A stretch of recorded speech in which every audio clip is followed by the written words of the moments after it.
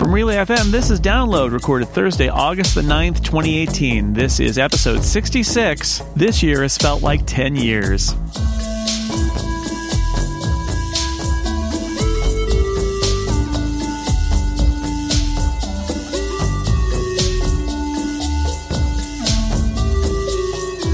Welcome to Download, a weekly look at the most interesting stories in the world of technology and other stuff you care about. I am Jason Snell, your host, and I'm joined by two wonderful people. Lisa Schmeiser is back, one of our most frequent guests.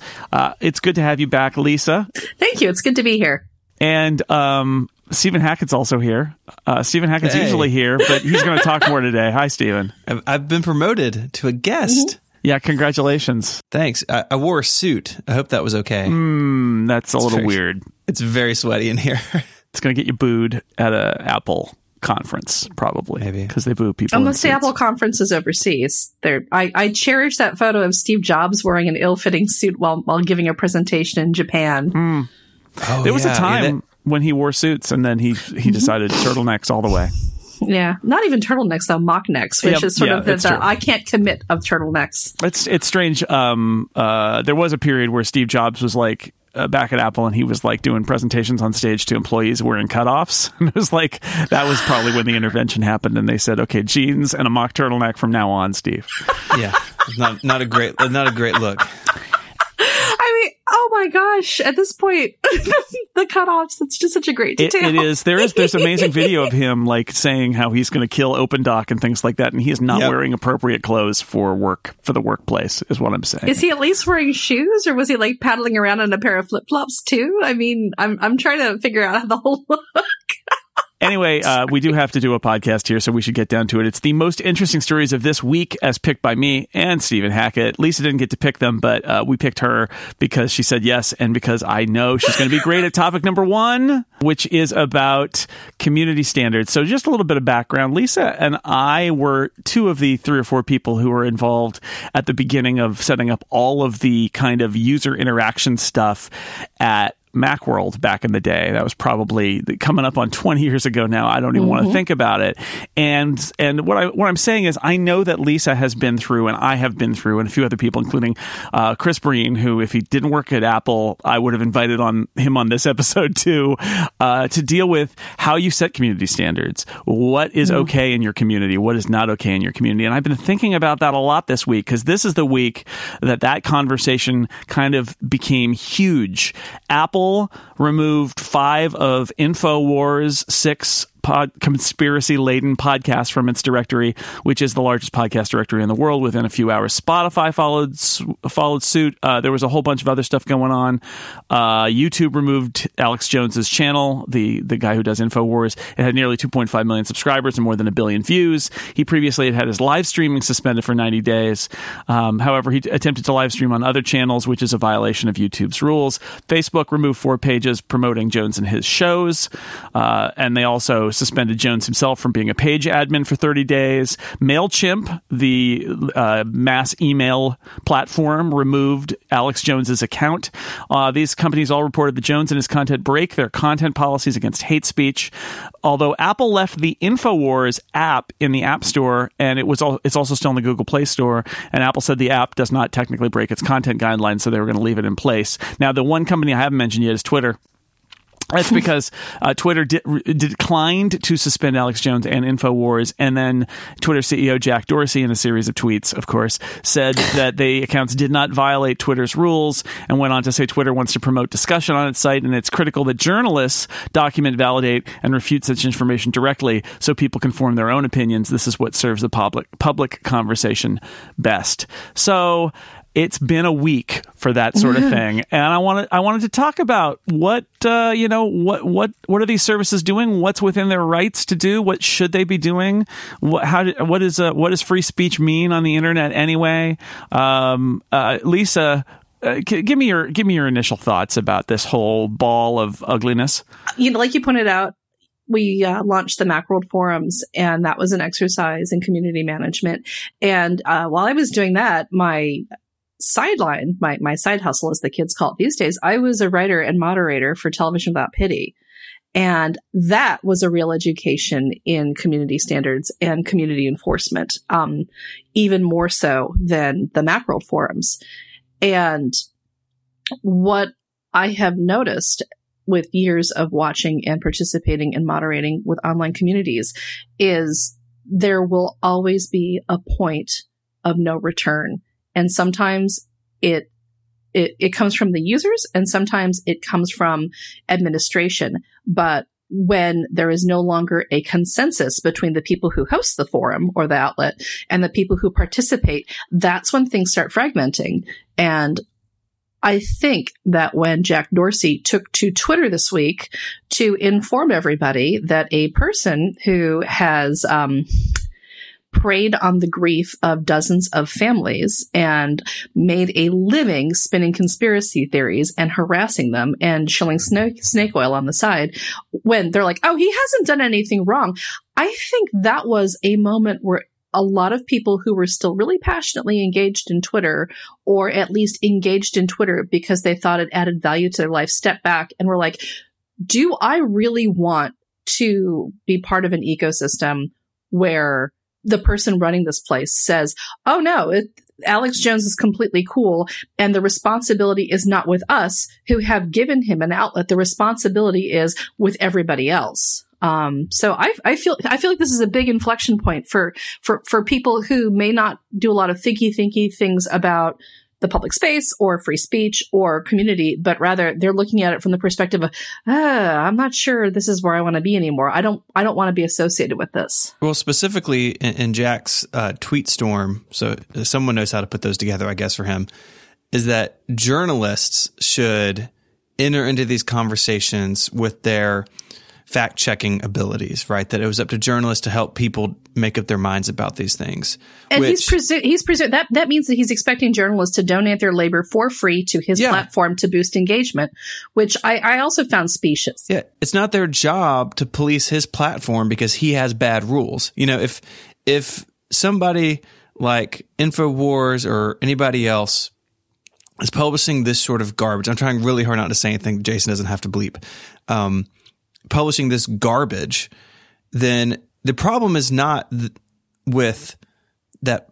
The problem is with your rules. If that person doesn't break your rules are bad. Like it's not that complicated. And it's unfortunately, it's just one more example of Jack Dorsey and Twitter's leadership making exactly the wrong decision. I made a joke on this show early on that Twitter executives are really good at doing the wrong thing. And that has gone from sort of a joke about their product, and it's like inscrutable to use the first party Twitter client, to letting people stay on the service that are actively harming society and actively harming families who have gone through unspeakable horror.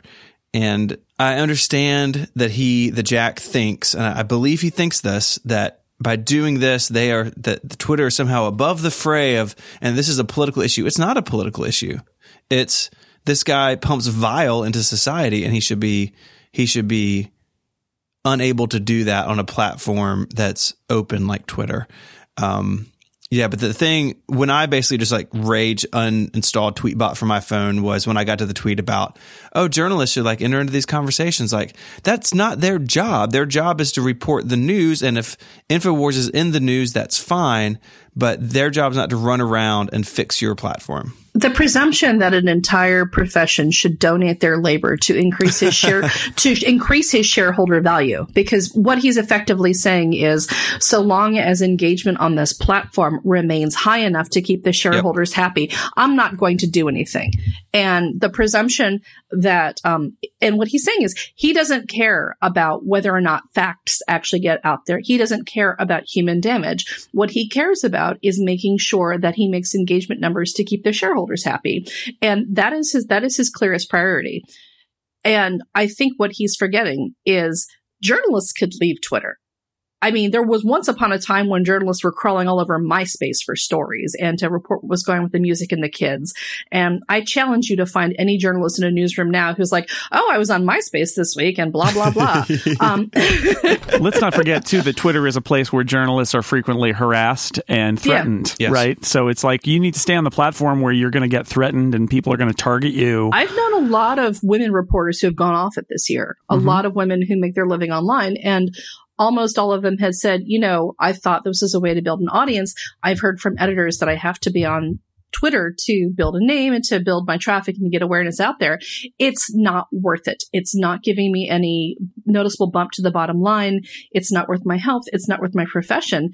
And these are people who work at the Financial Times and other publications that are not just, Gen Z websites. And I'm not saying Gen Z websites disparagingly. I'm saying that these are people who are normally in institutions that are fairly conservative, and they are people who have clearly been laser focused on a career and done everything right. And they're like, Twitter's got diminishing value for them.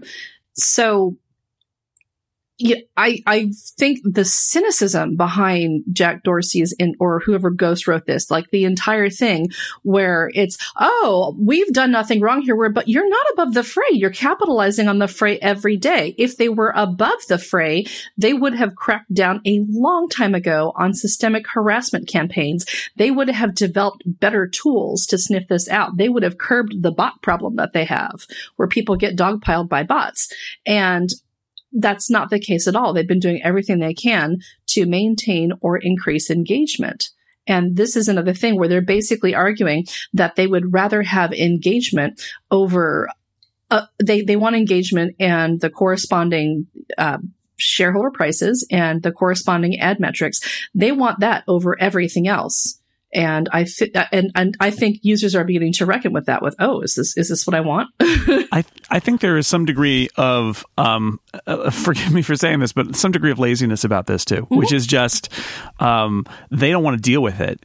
And I mean, there's very much from Twitter, and you've seen it from other companies that have had to deal with this issue of why are these things still on your platform. There's a lot of hiding behind their rules, but of course they make the rules.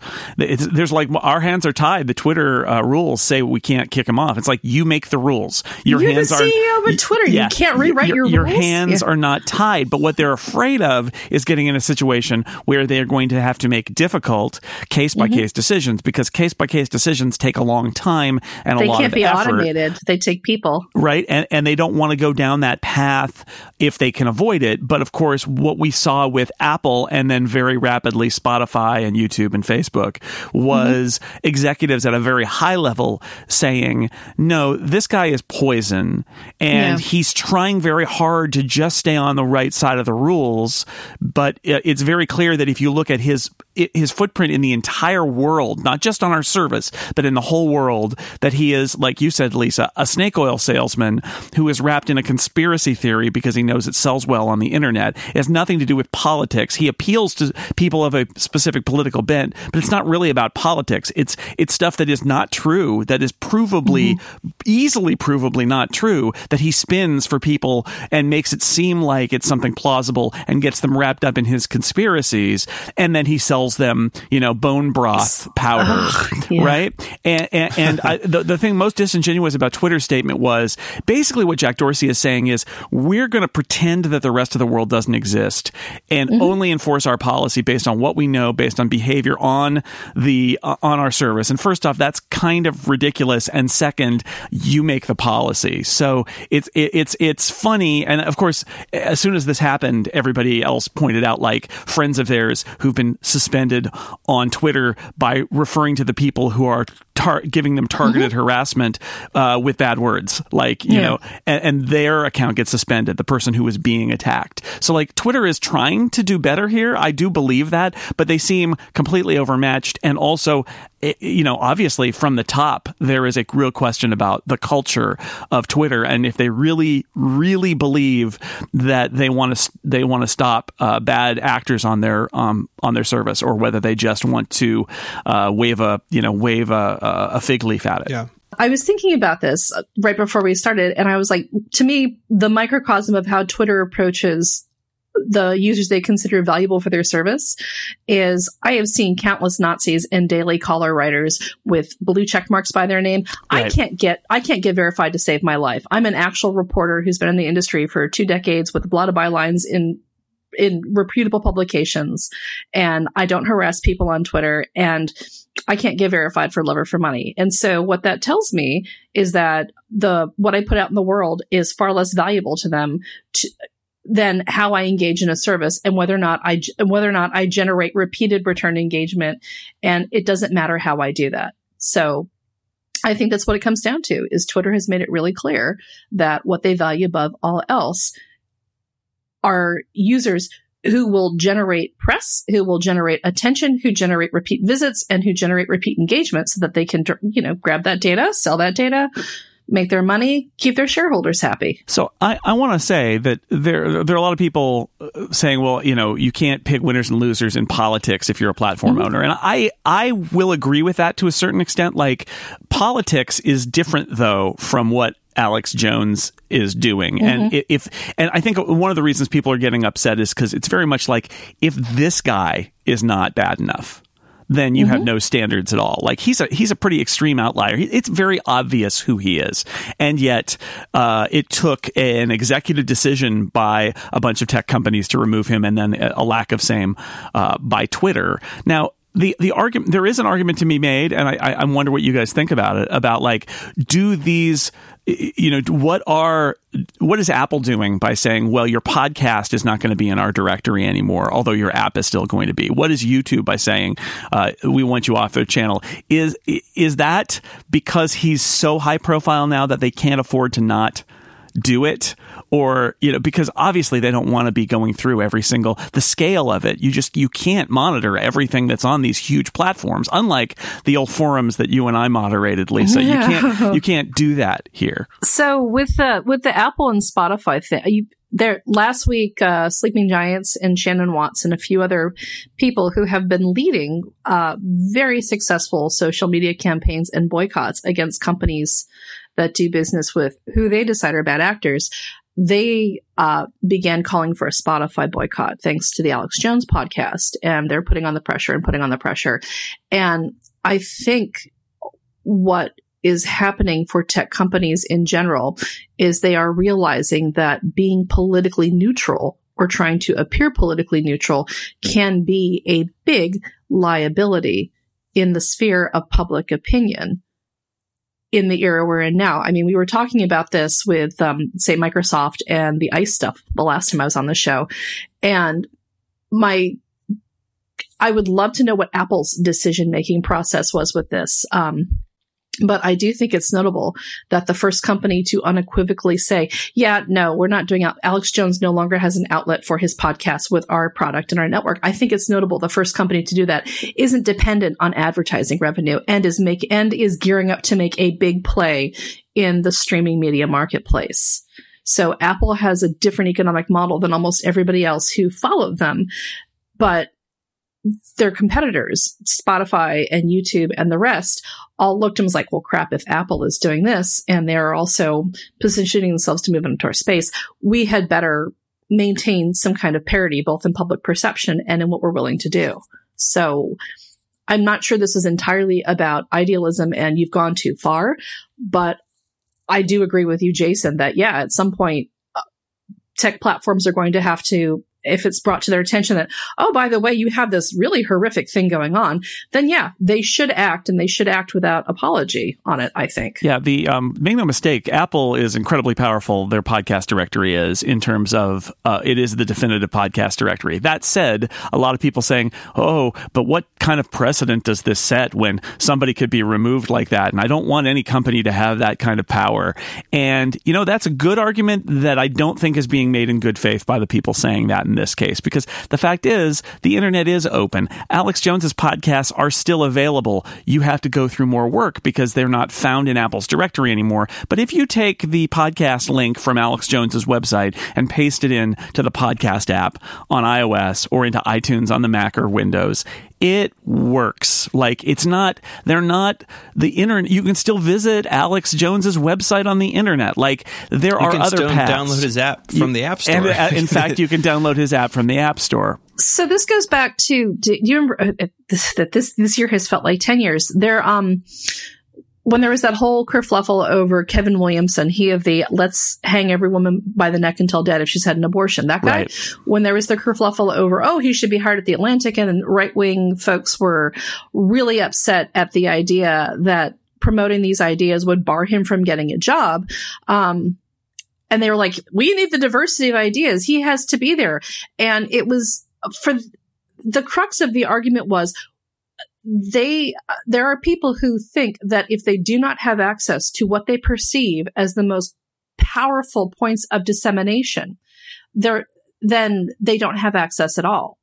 And this is what's going with Alex Jones. No one is stopping him from podcasting. He's just lost access to the most powerful points of dissemination. And people are conflating those two things, either because they're not smart enough to understand that they're not the same two things, or because their grievance is actually not about the free speech. It's about the fact that they're being shut out from what they perceive as the most powerful points of dissemination, the most powerful points in the marketplace. But like, you could create the best sippy cup known to man, and if Walmart and Target are not distributing it, they don't owe you that. Like, you're still free to sell your sippy cup on the internet. You're just going to have a harder time than a company that like puts its sippy cup in Target. This is basically the same thing. The marketplace of ideas translate to marketplace of access. And this is where I think Jack Dorsey is exposed as a fraud. It is a privilege. You said it, Lisa. It is a privilege to use these high-level distribution mediums. It is like the creator of a product not getting in Walmart or Target. Nobody's saying you can't sell your product, but it's going to be harder. It is a privilege that not everybody should get. And I'm not saying there should be some sort of litmus test where Apple says we are only going to accept things that conform with our political view, but a civil society should have some fundamental rules about what kind of speech is allowable and what kind of speech is not. I'm not saying the government. I'm saying a civil society saying, you know what? We don't want, all of us companies who have these platforms, we don't want to give a privileged position to racists, let's say, to terrorists. Can we say that? To people who commit heinous crimes and advocate for the commission of those crimes. Could we all agree on that? Like, nobody has the right to the privileged channels. We don't want to coordinate a campaign of harassment against bereaved parents. Exactly. Like, that should be like a baseline. Like, the fact that there are people who are debating vociferously over their right to harass the parents to harass grieving parents of slain kindergartners. Like, they're acting as if there's some big abrogation of their constitutional rights. If it's, hey, maybe don't stalk these people so much they have to move 8 times in 5 years. Like, free speech. Like, come on. So this is Jack Dorsey is basically saying, I abdicate all responsibility to have any kind of like that level of authority over revoking privilege on my platform unless these rules that we set that I could change at any moment are violated, which they haven't been. So I'm going to walk away. It is an abdication of responsibility for fundamental things. And the result is that his platform is a disaster because, and this is what I wanted to get to, is the lesson that I learned. And Lisa, you were at the front of it because you'd been through the wars before we started building our community together 20 years ago. The lesson that I learned is the people who run the platform, the people who own the community is not the people who own it. It's the people who are in it. But the one responsibility that the people who manage it have is to set the rules and to say this is okay and this is not okay, and then to enforce the rules. And as anybody who's been involved in an online community knows, if you don't enforce the rules, the worst people in your community will take it over and will drive out the rest of the people because they don't want to be there anymore. And Twitter is that on a worldwide scale, on a global. And the thing is, it's okay not to be liked when you're enforcing the rules. This is one of the things I learned, especially with community moderation, with Television Without Pity, is there were always points where you'd get I wouldn't say a critical mass of posters, but a mass of posters who thought they were a critical mass of posters, who would storm off the boards en masse and try to create a parallel or alternate forum where, oh, we don't have the rules that we were rebelling against and we're doing things differently and better. And those always devolve into infighting and sniping. There was never a competitor that came up and overtook the Television Without Pity forums, because people who were on those forums knew what they were getting. Like, it said so right on the box. The experience was consistent and it was predictable, and it wasn't highly personal. And it was transparent. And one of the biggest problems that Twitter has, they don't enforce the rules. And it honestly seems that it's because they're afraid of a legitimate competitor. But with the 1-2 punch of the lack of enforcement, which makes for an inconsistent experience, and then a lack of transparency around what they are or are not enforcing, there's no sense of trust or investment in Twitter as a community or as a place where people can build and engage community anymore. And if you don't have that sense of trust or investment, you actually do open the door much wider to a competing platform. And something's going to come up with that. Stephen, you want to wrap us up here? Yeah, I mean, I think at the heart of this is just a clear understanding of like what free speech actually means. We are not guaranteed free speech on a service run by a private or even a publicly traded company. The right to free speech as an American citizen is a contract between us and the government, and that's the common refrain when you see people arguing about this online is, oh well, Apple, Facebook, Google, etc. are they're limiting my free speech. They're limiting Alex Jones' free speech. Alex Jones is free from the government perspective to say whatever he wants, and so he can be as crazy as he wants. He does not have the right. None of us have the right, to your point, to say what we want to say on these platforms. That belongs to the platform owner, and I think that's a really dangerous argument to get into because people just don't understand that critical difference here. And so this is not Apple, Google, Facebook infringing a person or an organization's right to speech. They can do whatever they want to do, but that does not mean that that speech comes without consequences. And that's what InfoWars is learning. And that's what I think people are struggling with, that difference. And it's such a clear difference to me, but one I think some people just sort of gloss over or choose to ignore in this debate. You need to follow our rules and behave, or you lose the privilege of our worldwide platform. And people are thinking, no, it's not a privilege; it's a right to be on your worldwide platform. No. Yeah. And it's not. It's not. And it's not. And if the platform is managed like it's a right, then it's a disaster. So anyway, we've angered so many people on this podcast in the last couple of weeks. So why not dive even further in? But first, let me take a moment. There is more news that we're going to get to, but I first want to tell you about our sponsor, Squarespace. Make your next move with Squarespace. You can create a website for your next idea, and it's going to be a nice idea that you're going to want everybody on the web to see, right? We want to see nice ideas on the web these days. You'll get a unique domain name. It'll be a great domain name. You'll have access to award-winning templates, so it'll be a very pretty website for your online store where you will sell very nice products that people like, or create a portfolio of beautiful artwork that you've made, or maybe a blog where you write down all of your very carefully considered and nice thoughts. Squarespace is an all-in-one platform that lets you do all of those things. There's nothing to install, no software patches, no upgrades needed. You don't have to worry about any of that stuff. Squarespace takes care of all of that for you. There's award-winning 24/7 customer support. If you need any help, they let you quickly and easily grab a unique domain name so that you can say, type in, whatever .plumbing, and you'll go right to Mr. Whatever's plumbing business. And all these award-winning templates are beautifully designed so you can show off your great ideas. Plans start at a mind-boggling $12 a month, but you can start a trial with no credit card at all by going to squarespace.com/downloadfm. When you decide to sign up, use the offer code downloadfm to get 10% off your first purchase of a website or domain and show your support for Download. Once again, squarespace.com/downloadfm and the code downloadfm. You'll get 10% off your first purchase. Thank you, Squarespace, for supporting this show. Squarespace, make your next move. Make your next website. Well, we'll move on to a happier topic, which is the dying gasps of MoviePass. Okay, so it launched a $9.95 a month plan in 2016 to let users see one movie per day. Many people raised an eyebrow at the ability to sustain that pricing because essentially they were paying for all of your movies and you were paying them once. And they were hoping, I think, that the whole, health club thing would work. But turns out the people who raised that eyebrow were right. MoviePass has had to cut back on its plans. They've altered the deal. They've continued to alter it further. The number of films people can see, access to certain movies in certain theaters at certain times. They keep tinkering with pricing. The current plan still is $10 a month, but it limits customers to 3 movies a month. The service doesn't promise access to all blockbusters, at least not right away. Friend of the show, Devendra Hardawar, wrote on Engadget that is still a price that's unsustainable. The $8.97 average ticket price across the United States means that if you see, one movie, you're in trouble. And if you're in New York City, that's $16.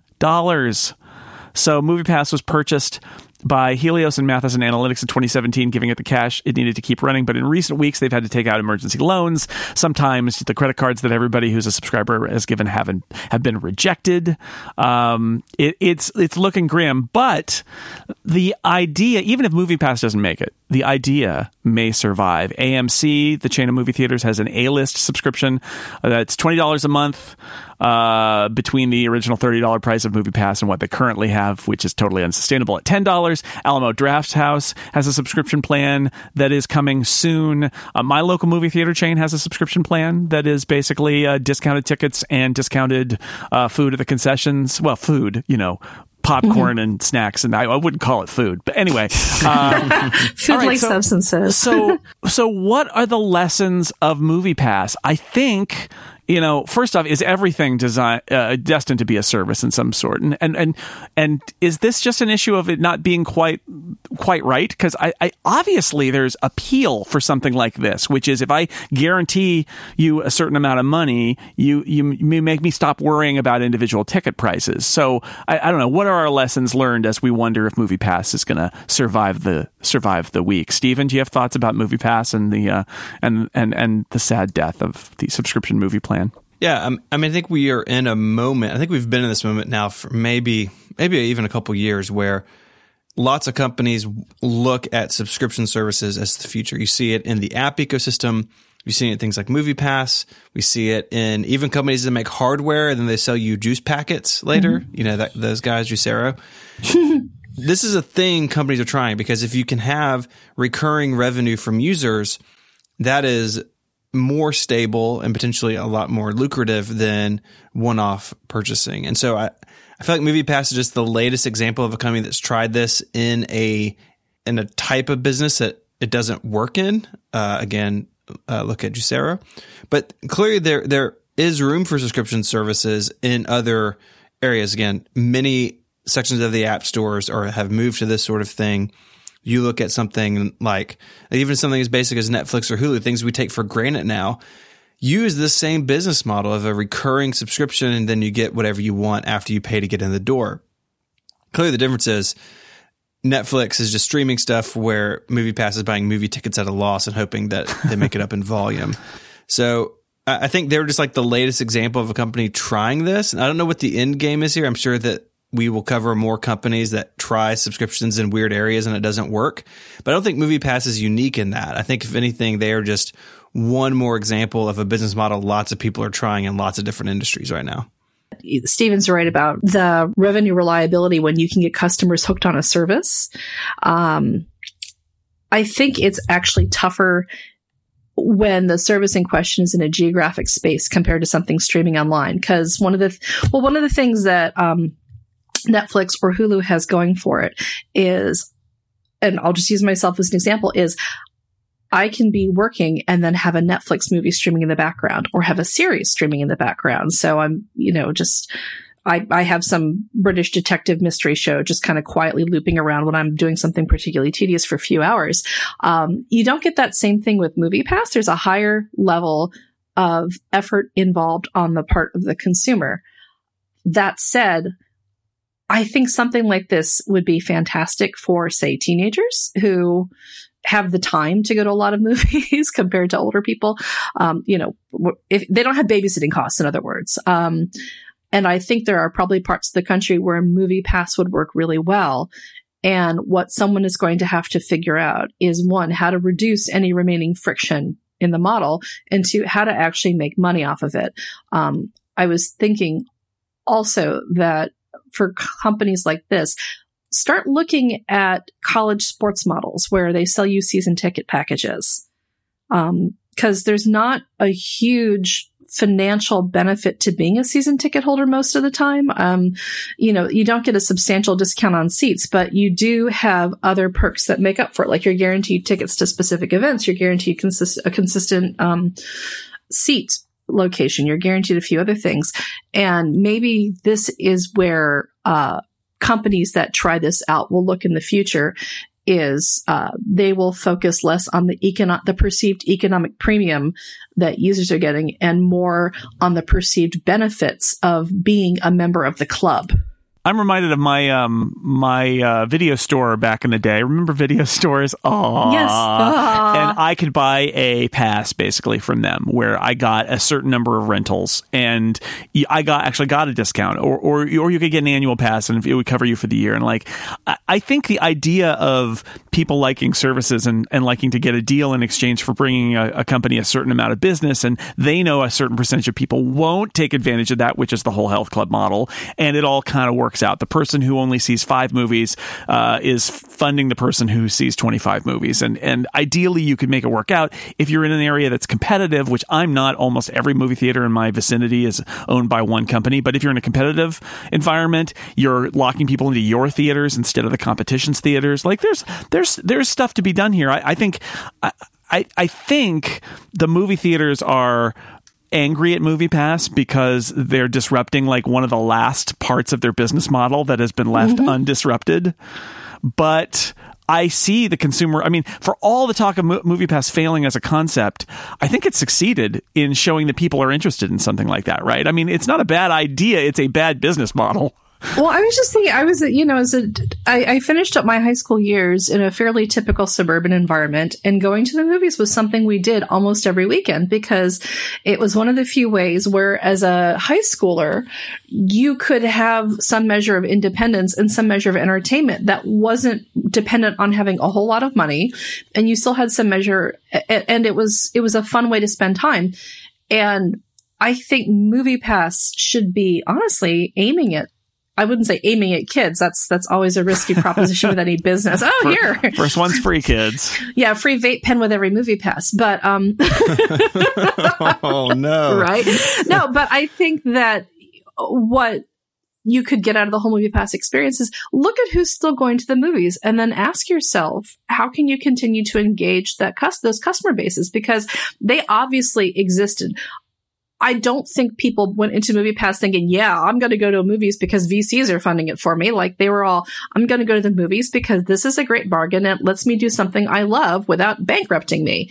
And there's clearly a demand for it. So figure out how to meet that demand and you will make your money, you know? MoviePass was trying to get there. You know, their CEO had talked about, we want to be more than just the movie company. We want to be the night out on the town, the date company where we can help you find dessert nearby or dinner before, like partner with, local babysitting services. And they never got there because they shot themselves in the foot with the pricing right out the door.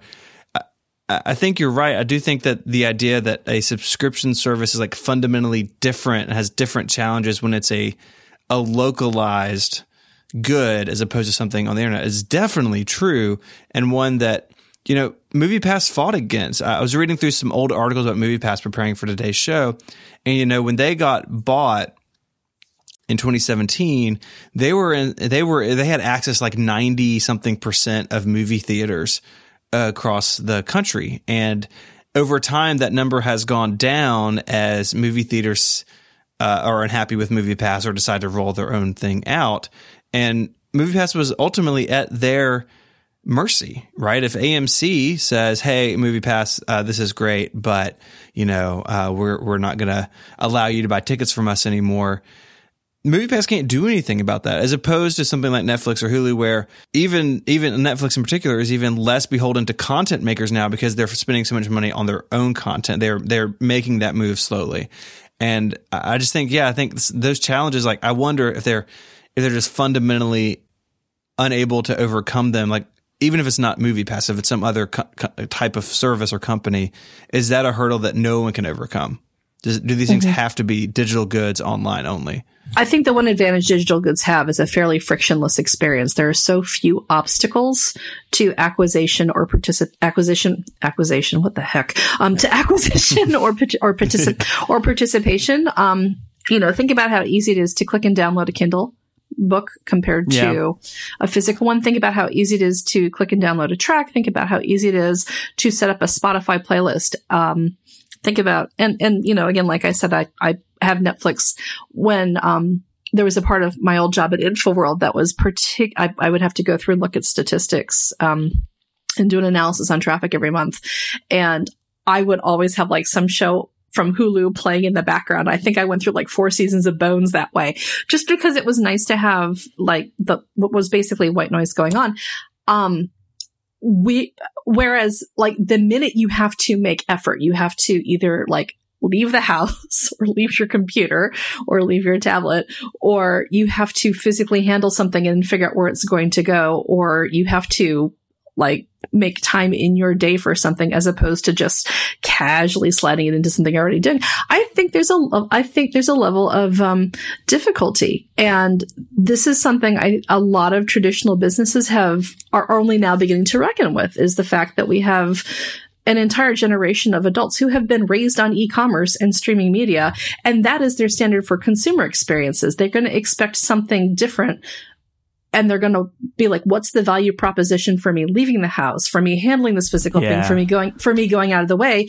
And if you can't make the case for the value proposition, they're just going to shrug and go back to binge watching Netflix, which seems like an incredible bargain for $13 a month. So we have to move on, but my last moment here is that I went for the first time actually to an Alamo Draft House in Austin, Texas. Stephen was there not too long ago. True. And I felt like I was in the future, because that is you've got the reserved seats, which I know a lot of places have. We don't have them here in any theater. You've got your food and drink brought to you, all of these things. And I had that moment where I realized, this is why theater owners are so afraid of the future, is because what you said, Lisa, is what's going to get me out of my house? And the answer is it's going to be a really nice experience like I had at the Alamo Draft House. It's not going to be what a lot of these movie theaters currently offer you, which is kind of a crappy screen, and it's full of really loud ads before the movie starts, and you'll be lucky if you can sit with your friends, and all these things about it that we accepted as part of the movie theater experience for a long time. But I think I can see the future, and I think it doesn't include any of those things. And I think this is a case where the people who have those theaters are thinking, no, let's treat this like a premium go out for a night like going to the theater or something. And it's just not. And so they either need to change and be in this new, different kind of game, or they're going to see their audience kind of fade away, or they're going to be like, hey, I've got a good idea, MoviePass. And then we'll see what happens then. Anyway, it's just I wish I could get reserved seats and beer at my seat in the county in which I live, but I can't. So, I'll I hold can. that up. Yeah, I know. I have to cross a bridge to get anything like that. Anyway, we have a little more to talk about today, but first, let me tell you about our second sponsor. This episode of Download also brought to you by Simple Contacts, an app that makes a tiresome task easy. This is the easy way to renew your contact lens prescription. So you've already got your prescription. You've already seen your eye doctor. Now you just need more contacts. You want to just reorder the contacts, and you can do it using Simple Contacts, using their app. You can complete their online self-guided vision test. Takes less than 5 minutes. Wherever you are, you can do that. You don't have to go to the doctor. You don't have to sit in a waiting room. There are plenty of reasons you might need more contacts on hand. You're going away on vacation, let's say. So why not use Simple Contacts to stock up for the season and not get left running out of contact lenses? You can order them right from the website or the app. They've got all the lens brands you love. They have options for astigmatism, multifocal lenses, colored lenses, all of that stuff. You can order exactly what you need made from the palm of your hand whenever you want.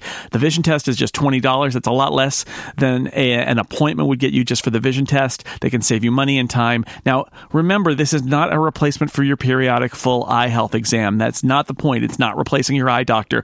It's just making it easy to do a refill of your existing contact lens prescription without having to go back in and make another appointment for that. They'll check and make sure your current prescription is still valid, and then they will renew your lenses based on that prescription. It's super easy to do. I have weird contact lenses, and I thought they wouldn't have them, and they totally had them, and they seem to have like basically all of the lenses as far as I can tell. It was super easy. And as a listener to this show, you can save $20 off your first order of contacts by going to simplecontacts.com/download20, or just enter the code download20 at checkout, simplecontacts.com/download20, or code download20 at checkout for $20 off your first order. Thank you to Simple Contacts for supporting Download. Now it's time for the story you might have missed, a story that may have flown under your radar, but might be worth mentioning. Last week, we talked about a tiny game console. This week, we're talking about a tiny robot. Anki, which makes some remote control cars, and the Cosmo toy robot, is back with a bigger brother for Cosmo named Vector. Vector is a robot designed to spend its life on a table or countertop. Oh boy, John Syracuse is going to have words about this. It uses computer vision to understand its surroundings and to know if you're looking at it. It can learn your name, do a fist bump, and answer basic smart assistant questions. Its utility seems pretty limited beyond that, but Anki says it will learn new skills over time. And it's adorable, which helps because it's $199 on Kickstarter, but it is not the home robot of the future, especially since it is going to be on a table. Steven, it is adorable, isn't it? Did you see video of this thing? Like it looks around. It's very expressive. It's really fun, but it's not really a robot. It's just a thing that drives around and you can ask the weather of. It's like a little toy thing. It's like a remote control car with some attitude. All right, moving on. Topic number 3. This just in, breaking news. Samsung this morning, as we're recording this, August 9th, held its Unpacked press event in New York for the Galaxy Note 9 as the headliner. There's some other stuff there too. It's coming August 24th. This is the big Galaxy, the Note. It's got the S Pen, which can now work as a Bluetooth remote, which is interesting and strange. A big battery, updated cameras, comes in several colors, has what they call a water carbon cooling system. I don't know what that is. I don't think anyone does. No. Yeah.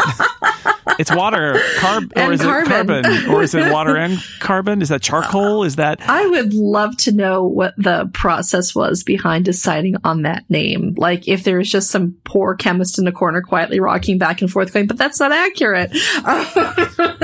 I don't know. Anyway, there's a $999 model with 12 gigs of storage and 6 gigs of RAM, and there's a $1,250 model with 512 gigs of storage and 8 gigs of RAM. And apparently there's even a terabyte option. If you need a terabyte of data on your phone, you can get that. Any quick reaction to the Note? I mean, the Note has weathered the Note 7 debacle, and people like big phones, and the Note is a big phone that sells very well, and this is a new version. That's sort of my takeaway, is like Samsung's going to do a new Note every year, and it's going to be better every year because it's a successful product that they do well with. Yeah, I think the Note definitely is one of those devices that has a dedicated fan base. There are Note people, right? And they move from one Note device to the next. And Samsung knew that they were able to recover from the 7 debacle. This one definitely is in line with what they've done the last couple of years, where they take sort of the recipe from the Galaxy, S8 or S9, whatever the Galaxy S phone is, and sort of scale it up so it looks like a big S9. But the big feature is the pen. You mentioned it does some like Bluetooth stuff, so you can use it like if you're watching media on it, you can use it to pause it. They showed a demo where you're taking like a group selfie and someone just has the S Pen like down low out of frame, and they can fire the camera that way. So they're doing some interesting things with it. It does make me wish that Apple would bring pencil support to the iPhone. Not necessarily for me, but clearly people like this sort of thing. And I think it could be an interesting way to interact with the iPhone. But, it's another year, it's another Note. But, I think the Note always stands out to me every cycle, that there are people who really love it and really want this phone. And I think it's always interesting when a device has such a loyal audience and loyal fan base that they come back even after something as scary as the Note 7. Yeah, and it's funny from the Apple perspective, because Stephen and I do a lot of conversations about Apple. Like the reason that Apple had its huge year 3 years ago with the iPhone 6 is because the iPhone 6 Plus was a part of that. And that was very much a reaction to the success of phablets in general, but the Galaxy Note in particular. And as there are rumors about there being an iPhone 10 Plus coming this fall, like, this is a product category. Samsung led the way. They've got a lot of really loyal customers, and, you know, they continue to roll out these products that, you know, they're pushing battery life, they're pushing the processor speed, they're pushing the GPU. Like, yeah, it's people laughed when the ridiculous giant sized phone the size of your head came out, but the fact is, for some people, it is like the bigger the phone, the better. So there's that. Now, also new Galaxy Watch was announced. It's round. This is the one that intrigues me. Yeah. Round, looks like a watch. Huge too. It's huge. The small one is basically the size of the large Apple Watch, and then there's a larger version. So it's definitely a very large device, but it is fashionable with that round clock face. So the thing, Jason, I believe I read a piece by you recently where you were covering the Tim Cook comments at the last earnings call, and he kind of talked around how for some Apple customers, the watch had opened the door to them adopting the phone. And for some customers, the phone had actually made them more receptive to the watch because they liked having that two-piece ecosystem. And so I'm interested to see if we're going to see that type of relationship between this watch and the Note as well. Because it's clearly a model that's working, and I'm just wondering if it's going to work when it's not Apple that's doing it. Well, I think Samsung's brand, is strong, right? That's the other huge smartphone brand, and I think it's smart for them to have a watch, because I'm sure Samsung would prefer people buy the Galaxy Watch than buy a Fitbit or something else, or be tempted by Apple, because Apple's watch is nice, but you've got to have an iPhone to use it. Like, it's almost as if you're a player at this level, you've got to have a smartwatch, because it's part of the constellation of devices that you need to sell your product. So interestingly, Huawei has recently beat out both Samsung and Apple as the top mobile phone hardware manufacturer in the world. I don't know if they have a watch, or if, when we're looking at like the smartphone, smartwatch model, that's something that only works for a very small percentage of a global market. And so this is another thing I'm kind of interested in. I don't know, but I would be interested to see if Samsung has different market penetrations than Apple does relative to non-US markets. I don't know. The thing about Samsung, like Huawei, I think does have a watch, but also if you're using Android, you could just go with Android Wear. It's just that Samsung is like, no, we're going to do our own. We're going to give you a tidy package, and I think put all our layers, yeah. And well, you give people a complete system, and that's tremendously appealing to people who don't want to do a lot of monkeying around and swap in the best parts and optimize and personalize their tech environment. They just want tools that do 3 or 4 things, and they don't want to have to spend a whole lot of time figuring out how to make that work. And they also announced the Galaxy Home, which is a smart speaker, because everybody's got to have a smart speaker. And this one's powered by the Samsung Bixby Assistant. They've got a partnership with Spotify. So Samsung's in on this game too. Speaking of the constellation of devices, why not, if you've got a Samsung Galaxy, why not have their watch? Why not have their smart speaker? And the Spotify partnership seems very smart as well. They've also expanded Bixby on their phone, where I'm very confused because they have 2 different voice assistants, and that just seems to be, there's the Google Assistant and also Bixby, and that still seems weird to me, but Samsung really wants to have their own assistant, and now we see one of the reasons why is they also want to build their own smart speaker with their own assistant. So anyway, Samsung, well, sorry for not having more in-depth Samsung coverage, but literally this happened right before we went on. So there's your Samsung news. It's going to, the Galaxy Note is going to sell well like they always do. Before we go, I do want to give people the Fuzzy Puppy update. We were kind of down, kind of cranky earlier in the show. So I like to end on an up note. Last week in Greenville, South Carolina, world-class runner Esther Atkins was walking her dog, and she noticed a different dog cowering in a big puddle at a park. So she talks to the dog, very friendly. Dog follows her home. She posts this picture on Twitter, hoping that someone in her local area will say, oh, that's my dog. Nothing. She goes to the vet. They scan the microchip, and they find out that this dog is named Ratchet, and he was reported missing a year ago, 70 miles away from Greenville, South Carolina. The story's a little bit weirder because when the dog went missing, the people's neighbor who had been complaining that the dog was getting into his yard made this claim that he had killed the dog, and they called the cops, and the guy couldn't produce a body. He was like, yeah, it's a gone or something. And they're like, I don't believe that this guy actually did that. So they thought the dog was alive, but there was no sign of the dog for a year. Anyway, last week, Ratchet's people made the drive to Greenville. They retrieved him. There's video on the internet of boy, that you've never seen a dog wag its tail more than the reuniting of Ratchet with his people. And meanwhile, Esther Atkins, she's already helped a neighbor find another lost dog in her neighborhood. This is not the first lost dog she's found. She's trying to find a home for 4 kittens that were also discovered right around where the dog was discovered. She is a busy person. And did I mention she is a world-class marathon runner? Very amazing stuff. And I want to thank the reporter who wrote a great story that we'll link in the show notes. The Associated Press's Meg Kennard wrote a great little story about this too. So let's hear it for Ratchet, the pit bull who is back with his owners after a year away, 70 miles. Oh, what stories that dog could tell if it wasn't just going to bark. Anyway, that's it for this edition of Download. Lisa Schmeiser, thank you for being here. Where can people find your stuff on the internet? I was going to say Twitter, but I'm rethinking that. Yeah.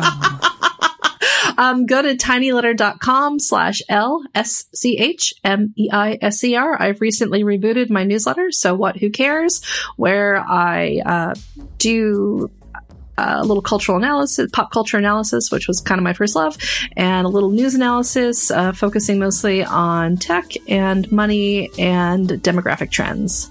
And Stephen Hackett, where can people find the stuff that you do? I do this podcast. Yeah, you can just listen to this. Mm-hmm. I do a bunch of other podcasts over at Relay. Do Relay FM/shows, and you'll find a bunch of stuff I do. There you go. And 512 Pixels, too. Yep, absolutely. Yeah. Turning 10. Oh, man. Very soon. That's .net, by the way, 512pixels.net. Don't go to .com. I don't know what is going on there. Anyway, that's it. We've reached the end. Thank you to everybody out there for listening to this edition of Download. We'll be back next week, but until then, we will keep watching the headlines so you don't have to. Goodbye, everybody.